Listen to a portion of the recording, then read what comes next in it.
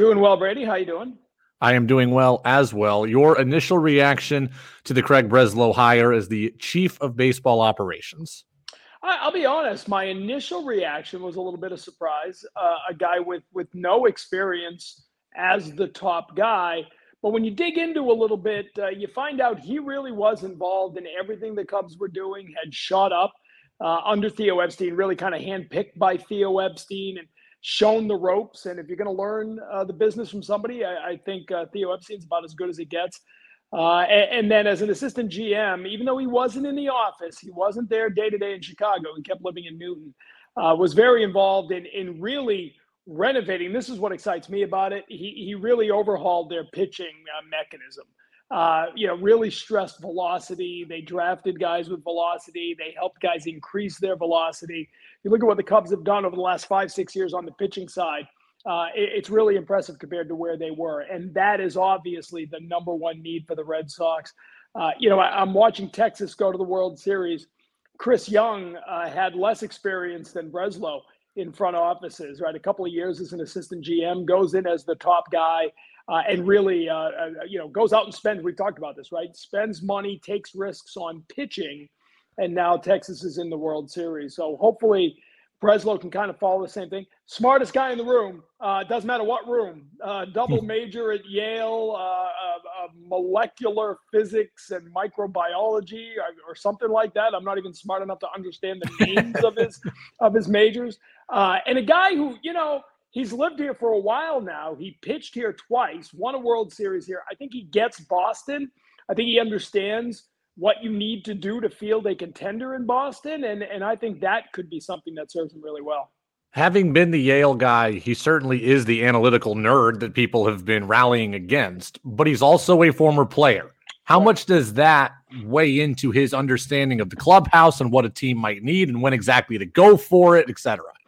I think it matters a lot, right? I think that's why you've seen that, we saw the wave of Ivy-educated analytical guys take over the game, right? Theo Epstein being one of them, Chaim Bloom here before that.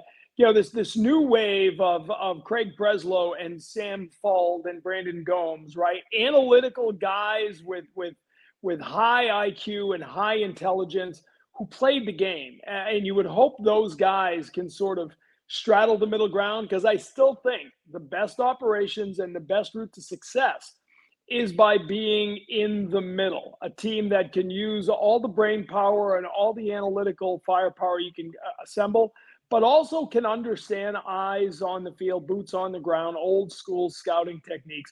The Red Sox have the resources to use both. I think they became a little too analytical under Chaim Bloom. We'll see how it goes under Breslow. Did him and Cora play together in Boston? Okay, so in fact, I believe Alex Cora had a pinch hit appearance in Breslow's first appearance with the Red Sox. What do we know about their relationship then? I don't know a lot, honestly, Okay. and I tried to find out a little bit last night, but everybody was pretty quiet last night as this all came together. That's a great question. I mean, we know that Alex Cora has a year left on his contract as manager of the Red Sox. I would assume, Cora's a bright guy. And Cora was always a respected teammate. So I can't imagine there'd be any reason they have a bad relationship. So I think it would be good. Veritek was his catcher. And we know there's talk about Tech, talking to other teams. But if he stays on with the coaching staff, there's a lot of Andrew Bailey was his he runs a foundation with him, the Strike 3 Foundation in Connecticut. And Bailey, as we know, had a terrific run with the Giants as their pitching coach. So you have that vacancy here. Wouldn't be surprised if he gets involved somehow. It'll be interesting to see how many familiar old names he brings in.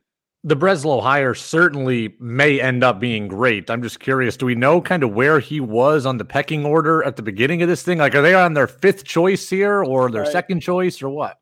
Well, I'm sure this, if I'm Sam Kennedy, I'm dusting off the Bill Belichick draft day quotes, right? I can't believe he was still on the board. He's the guy we wanted all along. I don't know. And I wonder, and I don't know this, but I wonder, were Theo Epstein's fingerprints on this at all? It would make a lot of sense if Theo was nudging the Red Sox in Breslow's direction. I know that Theo absolutely loved Breslow. I do a lot of a lot of the charity events for Theo's foundation to be named later here in Boston. And Breslow's been around a lot of those, and they have a very good friendship. And Breslow's an impressive guy. There's no doubt about it. But, the questions to me now is, I'm told that he will get to pick the general manager. Now, I haven't heard officially if there's a press conference tomorrow to introduce Breslow, but usually there's a kind of a moratorium during the World Series, right? Teams aren't supposed to make announcements. So I got to think they want to announce this in the next 36 hours officially, so that they can get him up and running during the World Series, right? That makes sense. You wouldn't want to wait till the end of October to get that done. But I'm told that this will not be a dual press conference. There will not be a general manager. Now, that could change in the coming hours. But from what I heard last night from some different people, that they're going to announce Breslow, and then Breslow's going to get to pick his general manager. When Bloom came in, they announced Bloom and O'Halloran as the GM and a lot of other people as assistant GMs. That's not going to be the case from what I'm told. Tom Caron, Red Sox Insider at NESN with us here on the Brady Farkas Show on WDEV, AM and FM and WDEVradio.com. TC, have you ever seen a show where the cop is looking for the criminal and he's asking people around and he ends up, looking at the criminal, asking about the criminal, but he doesn't know it's the criminal? That's kind of what I was last month. We had Breslow on the show at the end of September, and there was all this talk about Alex Cora maybe doing the GM job. And I asked Breslow, I'm like, hey, you were a former player. What did you need to learn about going to the front office if Alex Cora were to undertake this? And he gave a very thoughtful answer. I had no idea I was talking to the guy who was going to end up doing the job. That's funny. I mean, it's, I don't think Alex Cora is part of this, though. I don't. I think Alex Cora is going to be the manager. I'm sure he is, but I'm just mad that I was talking to Breslow and I had no idea. I should have been looking at him. And those cops are usually the ones who get killed in a shootout at the end of that show. So be careful. Okay. That's all. I'm curious. I'll say this. The early days of Theo Epstein, what made him so successful in part was that he had Bill LaJoy alongside. And Bill LaJoy was in his 70s and was a lifelong scout and was the old school mentor to the president of baseball operations, or general manager, as we called it back then. I hope the person who slides in as general manager is someone with front office experience, not just baseball experience, front office experience, because the one thing Breslow doesn't have, literally the one thing he doesn't have on his resume, is running the office day to day. Remember, he lived in Newton, wasn't in Chicago. So even though, we can all work remotely now, but being in the room every day can be a challenge, keeping everybody on the same page.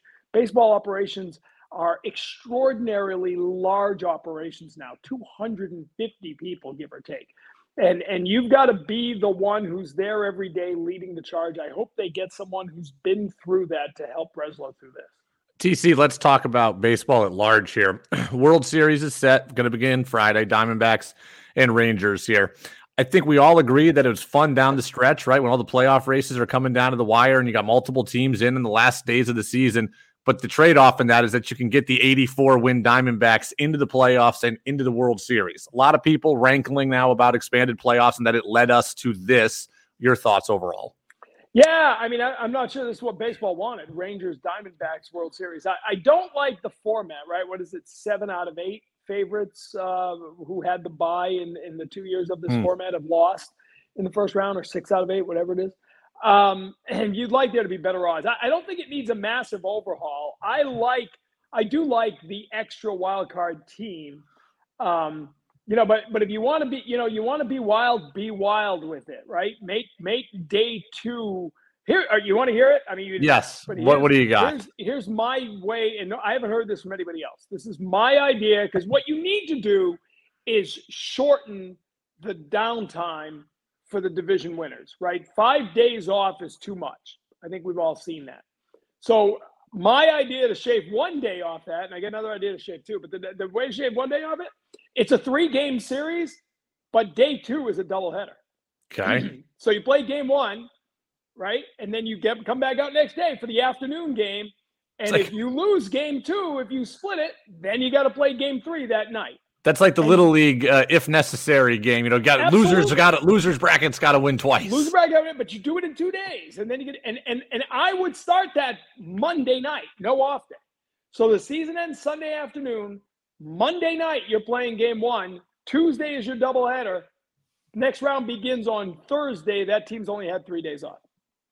Okay, so you do like the expanded playoffs I like the expanded playoffs. I really do, because I do think it's good for baseball and good for fans that you have more teams in it on Labor Day, right? Yeah. And that's what this is all about. This year, the National League on Labor Day, you had like 5-6 teams fighting for 3 wild card spots, and we've seen too many seasons where it's all locked up, right? And teams are just mailing it in September, and that's not good for anybody.